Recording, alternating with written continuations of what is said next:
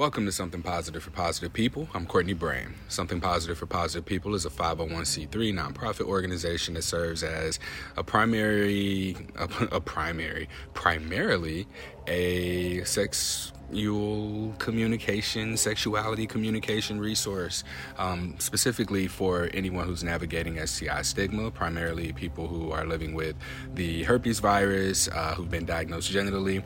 And what I'm hoping that this tool does is support people through dating, relationships, and most importantly, their relationship to themselves, and recognize any internalized stigma and be able to dissolve it within themselves so that they can go on out into the world and through their being just inspire allyship and for others to dissolve any internalized stigma within themselves.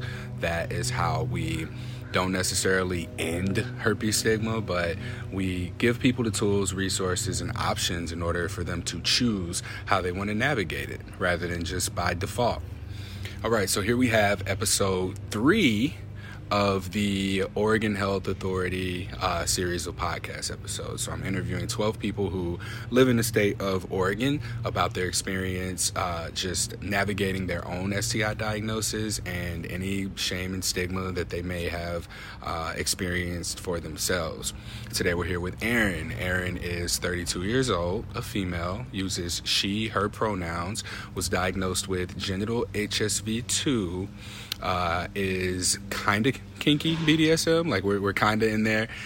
Consider yourself to be sex positive, and I can't remember the details of the other three. I think we'll get into those in more detail, but I am going to start out with just you telling me about your interaction with the healthcare provider when you received your HSV-2 diagnosis, and we'll just go from there. Mm-hmm. So my interaction when I was diagnosed, I had been showing symptoms for probably like a week and a half prior to when I actually went to Planned Parenthood, because it was in the middle of the pandemic. This was April of 2020. So hardly anything was open, and I was completely alone. I lived alone at the time. I had broken up with my ex-boyfriend probably 4 months prior to that, and I was having some fun even in the midst of the pandemic. I was feeling kind of lonely, so so many of us were. A lot of us were lonely. Mm-hmm. And I lived completely alone in a studio, so I was really isolated with my cat. So I was feeling, had some symptoms. Felt like something was wrong. I was trying to like self-diagnose, which was really scary via Google. Don't ever do that. So I finally was able to get an appointment at Planned Parenthood, went in, and the whole thing for me was pretty traumatic just in general, just being really scared of what the outcome was going to be, because I knew something was wrong and something was not adding up. So when I got there and they were able to visually diagnose me, it was tough. The nurse practitioner who examined me was new, and she needed to summon another nurse practitioner in for a second opinion. So not only did I have one person looking at me, I had two, and I just remember the second one going, "Oh yeah, that's herpes." And I just lost it, because in my own mind, that was like the worst possible outcome. And for even to say that now, it seems silly. Like, I could have had cancer. I could have had something that was going to take my life. Herpes was not that big of a deal. Why do you think that you responded to herpes in the way that you did? Just from education that I had as a preteen and young adult and into high school, that was always like, and I went to public school in California, that was always like the worst possible outcome for a human having sex, was to get an incurable disease. And they called it a disease then, not an infection. So that was something that scared me, and I felt like my sex life was over. That's what I thought. That was the first thought that I had. And you say that you felt like your sex life was over. Why? Why did you think that? I was afraid that I would never be able to have casual sex the way that I did before. I thought that because I had this diagnosis that I would be alone. Like, I didn't think that I would be able to find a partner. I didn't think I would be able to have fun like I did, when in reality it has not hindered me in the slightest. It's actually helped. 2 questions. One, I want you to continue to elaborate on how this has helped you, because I'm very interested in hearing that side of this. And then I also want to ask you a very pointed question, which is, do you think that you felt such a strong response to your herpes diagnosis because if someone were to have disclosed their status to you, that you wouldn't have wanted to move forward with them? So I think it has helped me, and that's kind of a 2-part answer in relation to your second question, because it has helped me be more accepting to myself and to others, and really just shown me that you are not your diagnosis. And in the beginning, I was really private about sharing my status, even with friends. But then as I started to share with my friends, because I was sharing my experience, that allowed me to be more open and not ashamed, because it's not something to be ashamed of. And I know that in the years to come, I'm fairly young. I have some young friends. I know that in the future, this is probably going to happen to some of them too. And I feel like I was well equipped to, after learning what happened and dealing with it, I feel well equipped to help them, which is something that I'm, not looking forward to, but I feel like that's something that will be really helpful. Yeah. And then the second part was, basically, if someone had disclosed to me prior to me being diagnosed, I would have been afraid. I wouldn't have known enough to make an informed decision about what that means and why it scared me. But in reality, it just would have been me being afraid of the unknown. Do you feel like that response was sort of internalized and directed at yourself? Once you got your diagnosis, the way that you felt about another person having herpes, that would have told you that, you put yourself in their shoes in an interaction with yourself, so that you were able to be like, no, I know how I'd feel and I'd be scared of this. Exactly.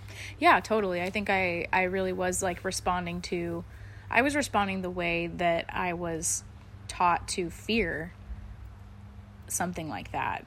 And yeah, nobody has ever disclosed having an STI to me prior to that. I was in a pretty serious relationship for almost 6 years. And then prior to that, I had almost no knowledge of what a disclosure was. That's not, I didn't even think about it. I think I learned that term from Reddit, and that's how I found this podcast. And you specifically was through Reddit. That's the first place I went to after. I remember the day I got home, the afternoon I got home from Planned Parenthood with a little packet of information that they gave me, which was pretty pathetic, photocopies.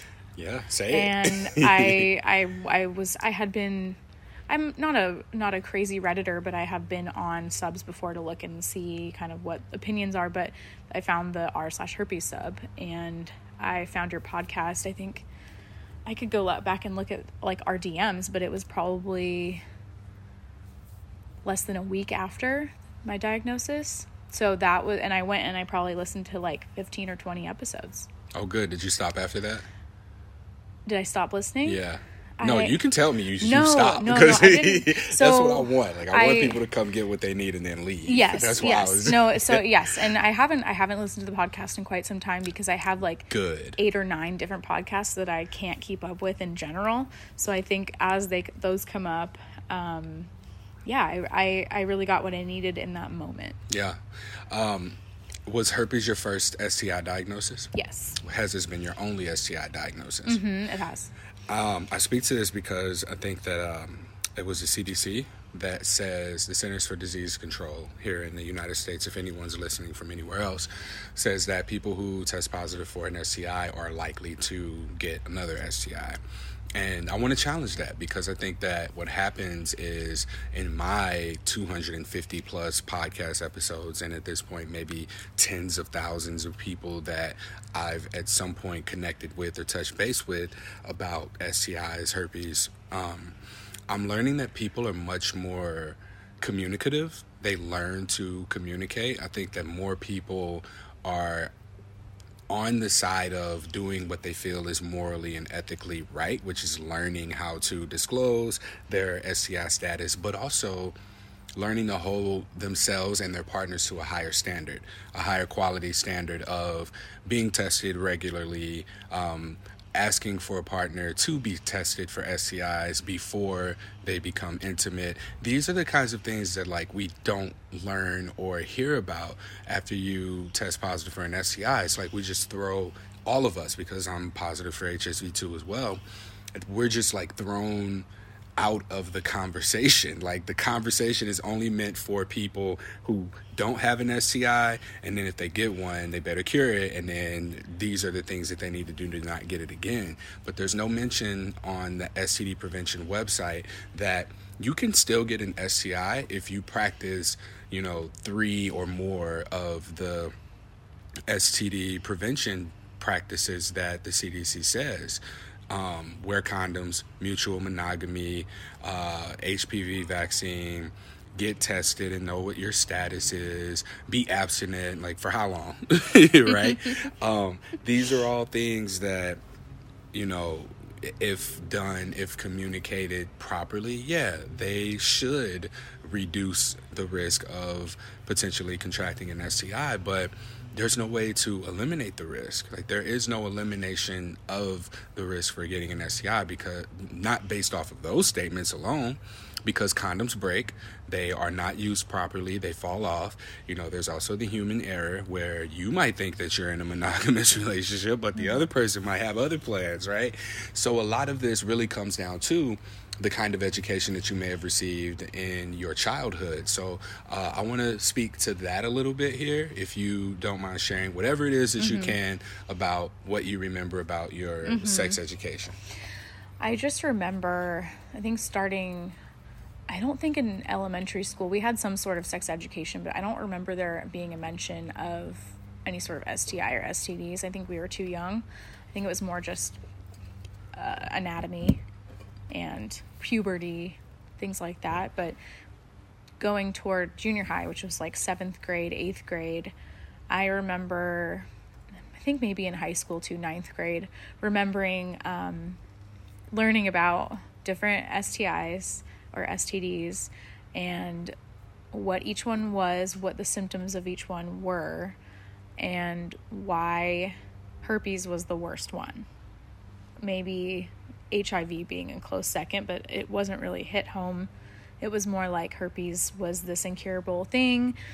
You would have you'd have sores all over your nether region, and it wasn't even described in the right way. Even in my first initial outbreak, it was pretty bad, but each subsequent outbreak I've had has been maybe one sore that I barely notice. I don't take any sort of medication either. It's not something I like to do, so I just don't. I avoid that, but I remember learning that was not, you didn't want herpes because it was incurable. Yeah, and I think that the reason that HIV might have been a close second was because it's a gay disease. Right? At that point in time, that's what we were taught. And the classroom setting is heterosexual. They are teaching heterosexual, that this is what sex is. It's, if you have sex, you're going to get pregnant. Exactly. That's what everyone in the room is learning. That Mean Girls sex ed. You will get chlamydia and you will die. That's it.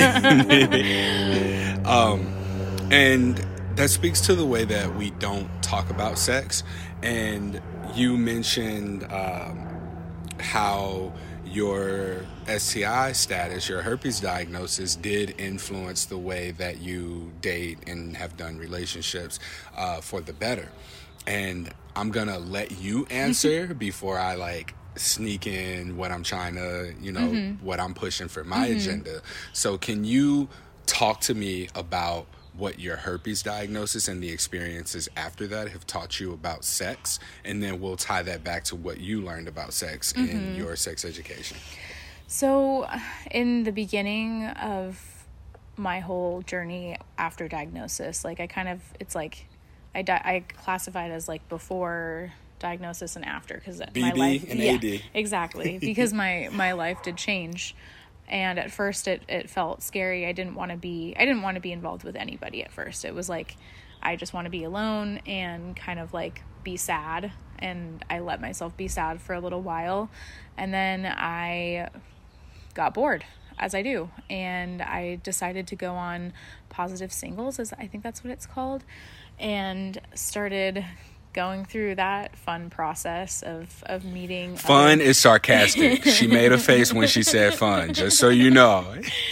Well, I'll get to why it was actually fun at one point. So I started meeting people, going on dates, but I just kept running into the fact that it was really more of every time I would go out with somebody who I met from PS, it was like almost like a commiserating get together. Like we would talk about our diagnosis, and which was helpful. It didn't really do much good probably, but I got bored because there weren't that many people on in my area. I had matched with somebody on there that I was interested in, but we never met up. And I can kind of get into that a little bit later. I started to go on the regular dating apps again. I had used Bumble in the past. I had used Hinge. So what I just thought was using the tools that I gathered from Reddit on how to disclose and reading disclosure stories and successes and fails and all that, how I could do that myself.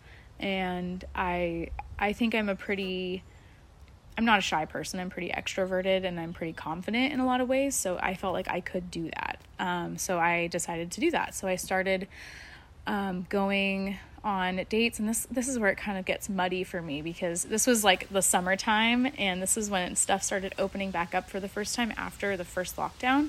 So it was May, June of 2020, going on dates, and nothing was really that serious.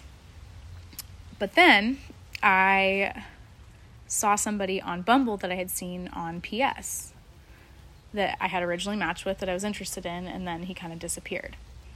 And I swiped right. Is that the way you do it? Swiped right. And we matched again on Bumble. And I knew that he had a positive status. And that person actually turned out to be my partner, who I'm here with today. And we are still together. Oh, what? Yeah. Mm-hmm. All right, I'm so interested in, as short of a version as you can give us, what that story is. So that's what it is. We ended up meeting up for a date in, I think it was August of 2020, after we had previously matched on PS, and then we matched again on Bumble. He swiped right on me first. He just kind of fell off the map. I didn't know what happened. Apparently he had gotten back together with an ex for a little bit of time. I know all about that. And I was single, so I was just kind of doing my thing, and I wasn't worrying about it. And we got together, we went on a date, and then that was it. We fell in love, like within that 2-week span of dating, and we were exclusive, and then we've been dating for almost 2 years. Can we just, I want to like marinate and massage that portion where like y'all were both on Positive Singles. You had whatever your experiences were. You get off of Positive Singles. And we never met. And you find each other. Yeah. No, I just mean like you were having your own individual experiences. And that speaks volumes, because, stigma makes us believe, I'm not going to say that that's what it says, that we need to date our own kind, and that we need to be responsible for not passing this on to anybody else, and we want to be the superheroes who save the day. Like, us being the only person who has herpes and doesn't have sex with a person who doesn't have herpes or doesn't know whether or not they have herpes is not changing anything, right? All it's doing is giving us one more poor way of talking to ourselves and beating ourselves down and lowering our standards and expectations to the point where we are so beat down that it's going to take anyone who just says, I like you, or I don't care, that's who we'll find ourselves in a relationship. And what I love is that you didn't say this, but what I heard in your experience was that you were not limiting your dating experience to your diagnosis. Like, because I have this is going to be the now priority for the person that I'm seeing or the people that I decide to give energy to. So I appreciate that for both of y'all. Like, I'm excited. That's really, really cool for both of you. What gave you the courage to get off of Positive Singles and onto regular dating apps? Just the fact that I felt equipped with how to talk about it and how to frame it in a matter-of-fact way rather than a scared way of approaching it with males. I felt like I could talk about it, and if they weren't gonna move forward with me because of that, then that was on them, because like, I know my worth, I know what I bring to the table as a human being, and I'm not my diagnosis. And understandably, if they don't want to expose themselves to that, that's okay, but at least I know my status, and at least I'm not, because the person who gave it to me either didn't know, or they knew and they didn't tell me, or maybe I had it before but I had never had an outbreak. I seem to think it was the former, or the second thing I said, that the person knew and didn't tell me. Okay. But I know that I'm better than that, and now that I can tell people that I have this, and that can inform them, and people just simply don't get tested for this, so they don't know. Yeah. Planned Parenthood didn't give you the tools that you needed in order to communicate about your diagnosis to partners? I want to say they didn't. It could have been buried somewhere in those photocopies they gave me. But none of that stuff is up to date. I don't think it's helpful. If I worked there and I was helping patients with their diagnosis, I would direct them to Reddit. I guess that was a question on the survey as well. You know, what do you wish could have been different about your experience with the healthcare providers? I think I do remember some positive affirmation that the lead nurse practitioner gave me, and because I was crying, and she assured me that she knew many people who had this, and many people who live quote unquote normal lives with this, and that it's not going to hinder you. But I remember thinking that she was full of shit, and I didn't believe her. It's funny because I was panicking. They're like, everybody has this, I don't, but yeah, exactly. Yeah.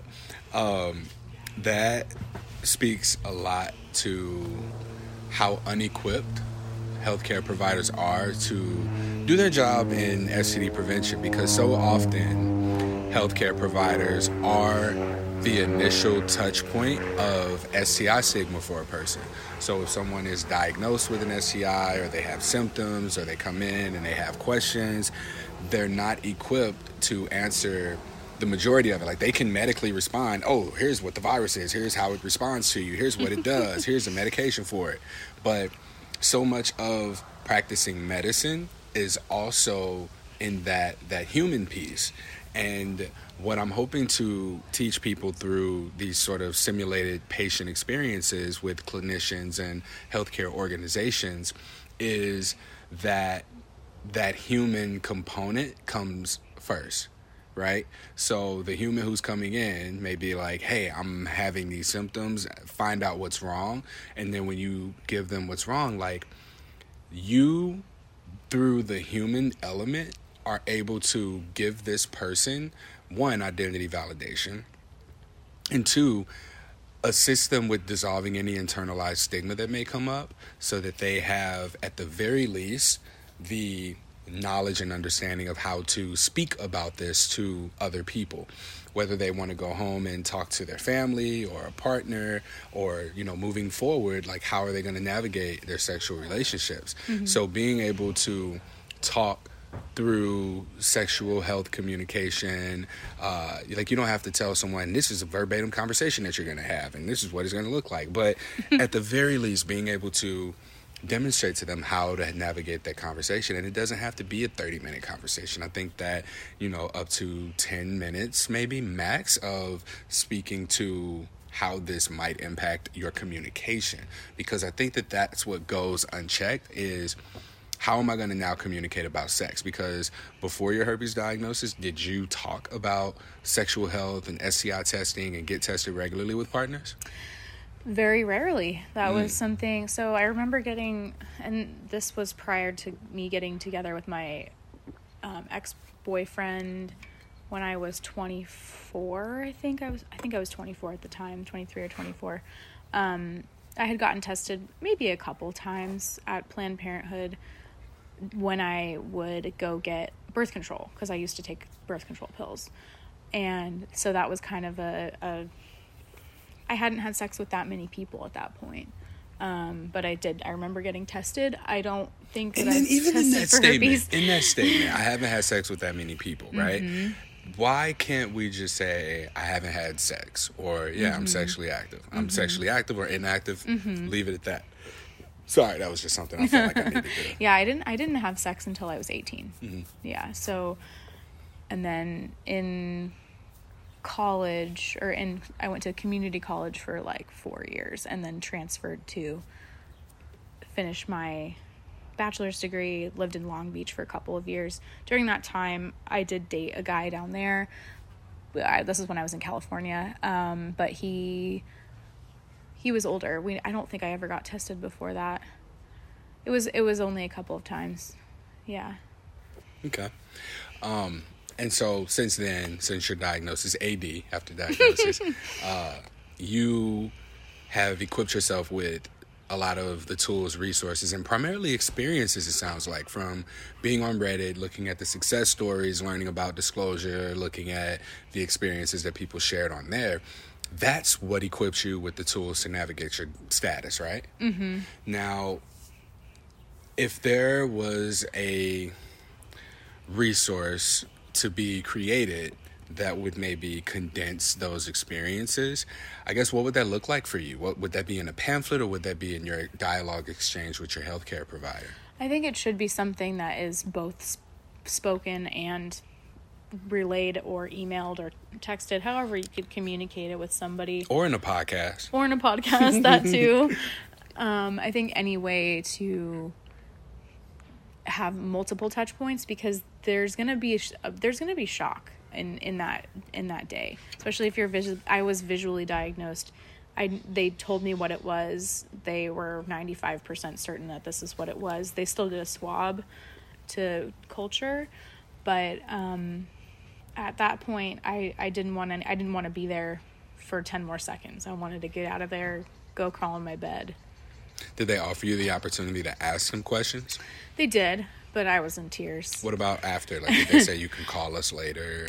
They did. So they did say that. I remember them just talking about how somebody would call me with the results of the actual lab results when they came in, which came, I think, like 2 days later. By that time, I had come to terms with it, and the woman who called me was like, she called me and she was very, very, very sweet, and she's giving some people some news that they may not be very happy about, and thankfully I had already come to terms. I knew what I had. She was kind of bracing me for this news, and said, I know it's herpes. You can tell me what type it is, just so I know. And she's like, oh, okay. So I was her easiest call that day. Oh, wow. The way that you learned about how to communicate about sex, right?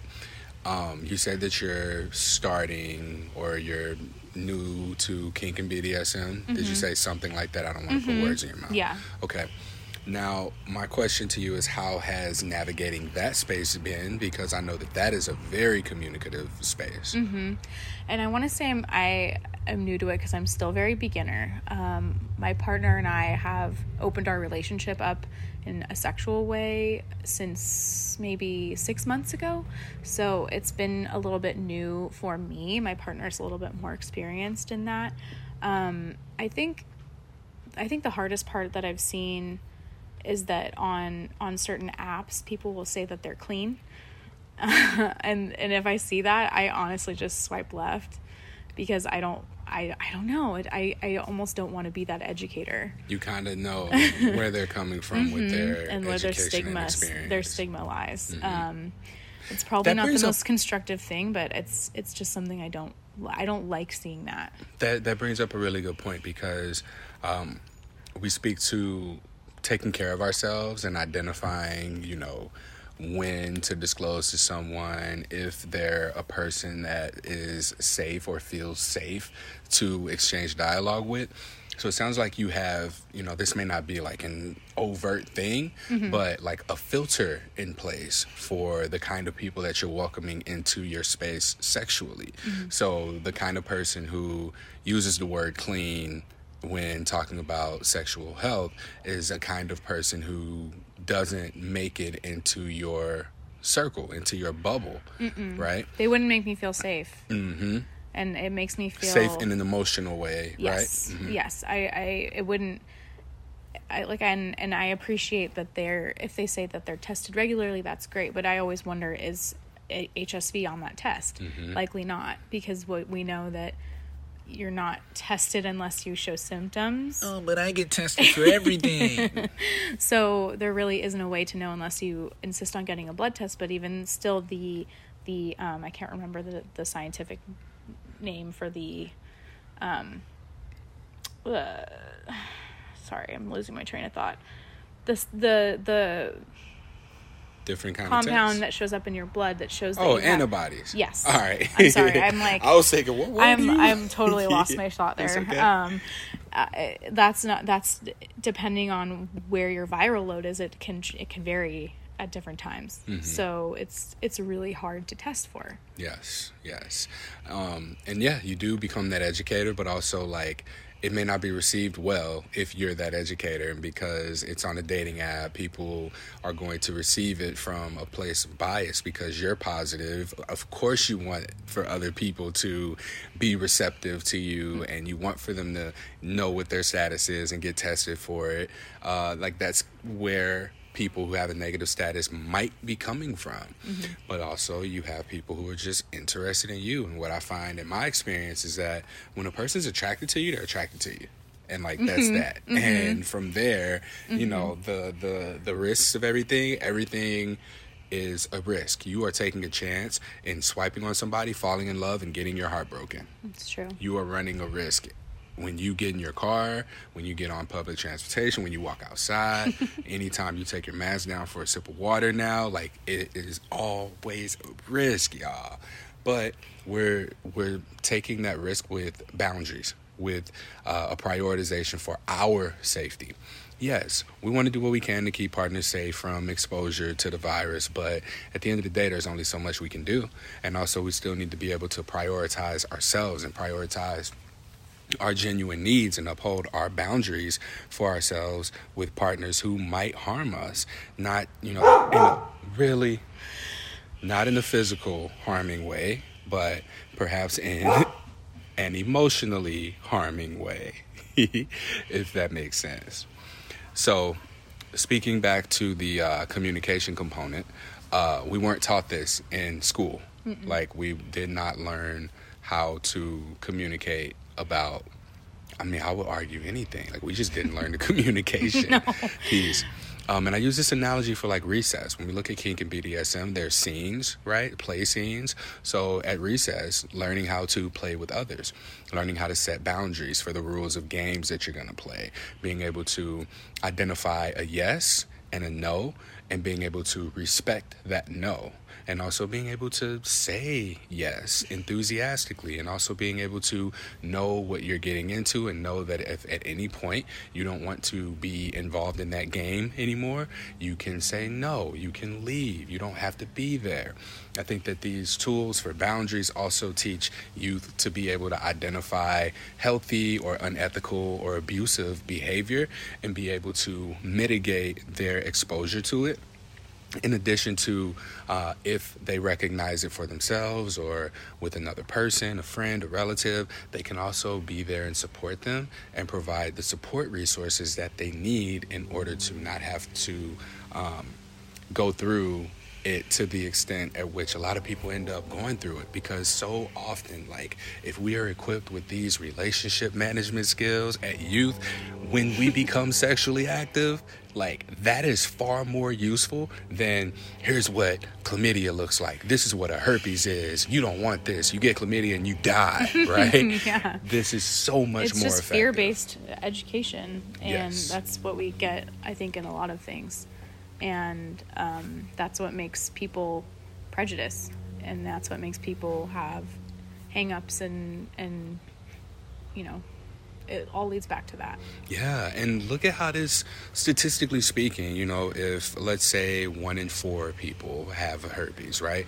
1 in 4 people in that classroom, if they become sexually active, might get herpes. And the number of people that I talk to who have experienced suicidality or depression or just negative emotions, or even just like feeling bad and like not wanting to tell anybody this because they're hurting and they want other people to feel what they feel so they're less alone. All of this can be mitigated at that point of education. Mm-hmm. And it's more important that we don't encourage youth, and I use air quotes when I say encourage youth, to be sexually active or be connected with their anatomy and understand sexuality and gender, because all of this it's all encompassing of those components that I just spoke to about boundaries, consent, and navigating abuse. That's what we have to self-teach ourselves. We learn that through our adult communication, our adult relationships, and it may be healthy, it may not be healthy, and we might learn it, we might not learn it, right? And the learning curve for informing yourself about these things that you are late to the party about can sometimes cause so much more harm than what could be prevented if we just are open to talking about sex with youth, and in a way that isn't even really talking about sex, because all of those components that I talked about, while they are conversations that occur in the kink and BDSM community, like you said, you and your partner opened up your relationship, and that required communication, that required self-awareness, that required trust, that required things that are built from ongoing open communication. Mm-hmm. Youth can learn that and then take that into adulthood, but you had to learn it through trial and error, through a bunch of different relationships, and mostly after getting herpes. I thought you were going to say something, so I stopped. I was going to say mic drop. You consider yourself to be someone who's sex positive. Yes. What does that mean to you? It means communication. I mean, I think just being communicative with your partner or other people who you're involving in your sex life, and not having any judgment for others in terms of what others want, and really just discovering what I really want too. I think I have a lot of repressed sexual energy that I haven't explored, or not sexual energy because I consider myself to be sexual, but a lot of repressed feelings about my sexuality. What I hear in that is self-reflection, self-exploration, mm-hmm. and self-discovery, mm-hmm. Self-expression. I hear a lot of self stuff. Yeah. It's so much of sex positivity is, while, you know, the external focus is I'm accepting of whatever other people want to do, right. It's really becoming accepting to so whatever it is that may come up for you in your discovery, in your exploration, in your expression, becoming accepting of yourself so that you can become accepting of other people. And what's so cool about, this work now is that, how you made it the positive singles. What I'm wanting to do is introduce people to sex positive world, just the realm of sex positivity. There's an organization called Sex Positive World where they talk about those things, negotiating boundaries, talking about consent, understanding trauma responses, knowing what a yes is, knowing what a no is, respecting it. And I want to bring people who find this podcast, who find this space, into sex positivity, because I believe that what I got out of being involved in sex positive communities has been like a shortcut through the 9 years that I've lived with genital HSV. Almost 10 years now, I think. The 10 years, the decade that I've had HSV, a lot of the lessons that I learned through relationships, sex positive spaces have given me the language to process that. Like, yeah, I had these experiences. Some were great, some were poor, some were I don't really know. But learning that there's language, learning that there are words, learning that there's a community, that there is a lot of self-reflection and discovery and exploration and expression that has to occur, that has occurred. I felt like I was given the tools to process that. And so much of what came to me after my herpes diagnosis was about those non-sexual, those non-herpes related things. So like I've learned more how to disclose my status and have an open dialogue communication through the world of sex positivity and having these moments of reflection for myself than I have anything or anywhere else before. So I'm hoping to be able to connect people who find something positive for positive people to that, so that they don't have to go through positive singles, that they don't have to find these support groups and go through the trauma bonding experiences only to learn that this is what they need to learn. Your experience that you had going through finding Reddit, learning how to communicate about your status, being able to have a space to practice that. These are the things that I find to be extremely useful to people who are navigating this space. So that's why I asked you about sex positivity. It wasn't like hey, what's your sex life like? Like I thank you and appreciate the way that you were able to answer that question for me. Yeah, of course. Is there anything else that you want to add? We're coming to the end of this. I'm going to wrap up and let you go. We can talk about the experience that you had with the healthcare provider and how, you mentioned wishing that it could have been different in some ways. But yeah, is there anything else? I think just remembering, especially if you are somebody that has just been recently diagnosed, and I think I see this on Reddit a lot, or I saw it on Reddit a lot, the it gets better posts, or but in reality, in my experience, it did, and it has, and it continues to be. It's not something that I even think about every single day anymore like I used to. And that's with anything that happens to you in your life. I think you get used to it. I think you come to terms with it. But I think if you're somebody who has been recently diagnosed and you're feeling really down about it, you have the right to feel down about it. You need to have that time to really think about how you're going to navigate your experience for the positive. But you are allowed to feel sad, but it's going to get better, and it truly does. Yes. Thank you. And as always, I'm here. If you need to connect, you want to reach out, I'm here in the state of Oregon. I'm in Portland. I'm putting together like in-person things and virtual things and resources, tools, and just really trying to solidify a sex-positive community, not just for myself, but for this community. Like I want for sex positivity to be where people find themselves after a diagnosis, not herpes positivity, and finding that there are just so many people out there who have the same experiences or shared experiences. Like the experiences are out there. Let's start practicing putting what we learn into play. So let's start putting what we learn into practice. I said that wrong. I butchered that comment.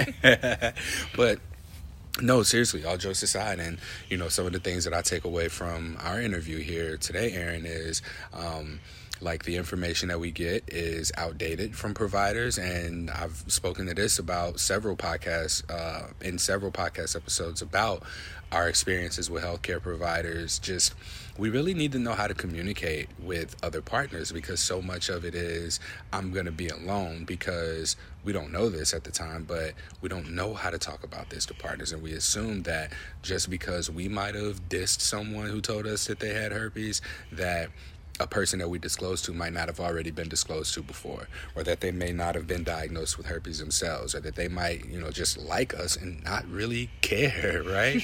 So I thank you. Thank you for your time. Thank you for sharing your space, your energy, for coming out here to do this, and for the interruptions. We're outside. It's a really lovely day, and every chance that I get to enjoy this Portland sun, I am. So thank you for being here with me, Erin. Thank you. That concludes this episode of Something Positive for Positive People. Please like, rate, review, share, subscribe to this podcast, because it absolutely helps us out. The social media algorithms are not rocking with your boy, because I'm talking about a topic under the umbrella of sex. So whenever you can engage with the content, please do. If that means sharing a post, if you're on Instagram or Reddit, you can follow me at H on my chest. And stick around for events and these segues and introductions to sex positivity.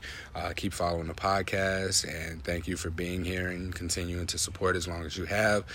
I am on Venmo and Cash App if you want to donate to Something Positive, which is a nonprofit organization. That's how we were able to fund 12 podcast episodes here with the Oregon Health Authority, and this being one of them. But all your support has really been what I needed in order to help make this happen. So thank you very much. Till next time, stay sex positive.